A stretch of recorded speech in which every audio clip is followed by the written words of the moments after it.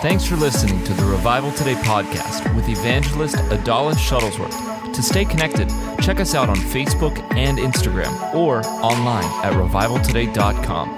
Now, here's evangelist Adalis. I only have you for just a little bit. Yeah, that's true. And I want to go over how to help your children overcome fear. It's a buddy of mine was talking about this, and it just like I was inundated with past experiences with Cam and her overcoming fear, because it's a strange thing when it comes to fear. I feel like in the ages of like first and second grade, like between that kind of age bracket, there's an attack. There's an attack that happens. And I think it's because children are the most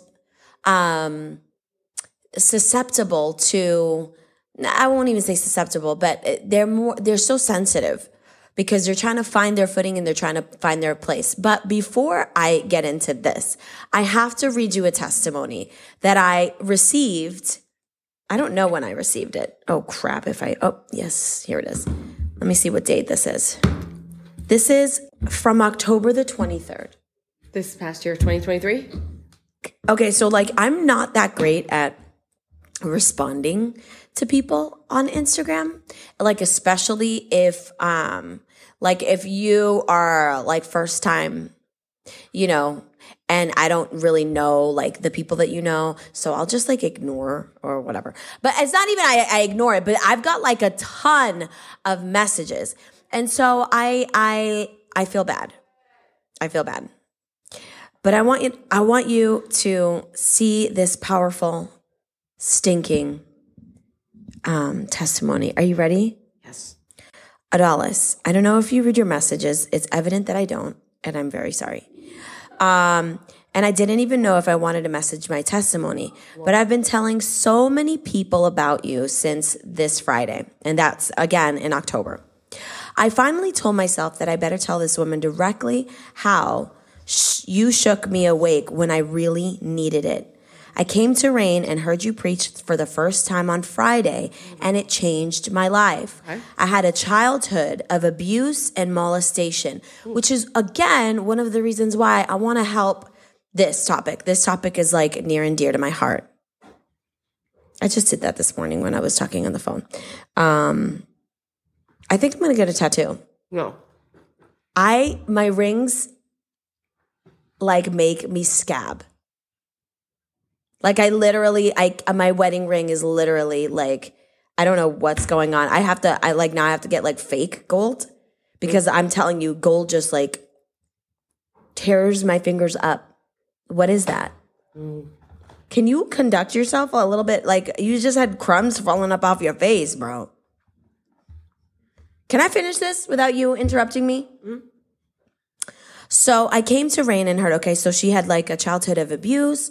And so she said, I knew God was out there. I met my husband when I was young and then married him.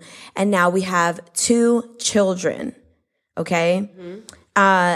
Her husband and her, they were partiers. Okay. So they knew God and they believed with all their heart that they were Christians. And so I'll skip over a couple of the things that she had made mention. But what ended up happening is that her husband cheated on her. Mm-hmm. So now it's like, oh my gosh, everything I've known is literally crumbling. Yeah. So now she's ready to take her life. Oh. So she said, I was ready. I decided back in April, I'm gonna take my life. And she said that she was crying. Look at this. She was crying on the bathroom floor and the devil showed up. What? And she said, his presence was behind me. I felt it. And he wasn't scary. See, because this is the thing. When you're in a scary, fearful place, it all becomes familiar. So if the devil comes in, you don't know what the difference is. It's just like what you've been grown accustomed to. You know what I mean? That's his favorite atmosphere. So look at this. I felt his presence and he wasn't scary. He felt like a cool, relatable friend. The devil is a liar. Oh my gosh. He showed me hell And my bathroom turned into a visual of hell, except he made it feel calm and quiet and comfortable. He said to me, see, hell's not scary like they make it. I'm not scary like they make me seem. It's all good down here. It's sure better than what you're going through. Look how deceptive the enemy is. I hate him so much.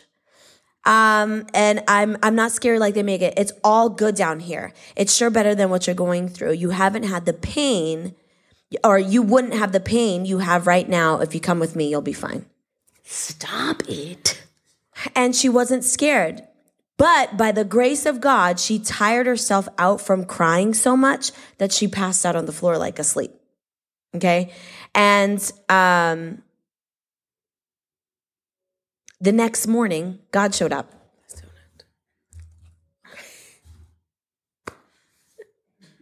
The next morning, God showed up. That fell perfectly in, like it could have fallen this way, but it fell right, boop. Like it was just like, here you go. Not chocolate in there? Is that? Mm-hmm. Okay.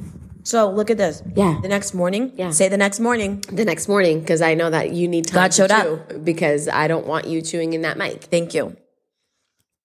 And he said he didn't just show up. He showed up like a mighty fire.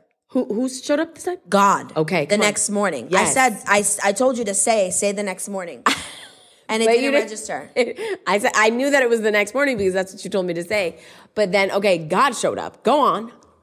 So like a mighty fire, in all the days of my crying and feeling alone, I wanted Jesus to hug me and hold me, and dang, I felt like I was in God's arms like a little girl. And he said to me, not you, not my girl. I'm not done with you yet. Oh my gosh. That was so beautiful. Rom, I literally can't. I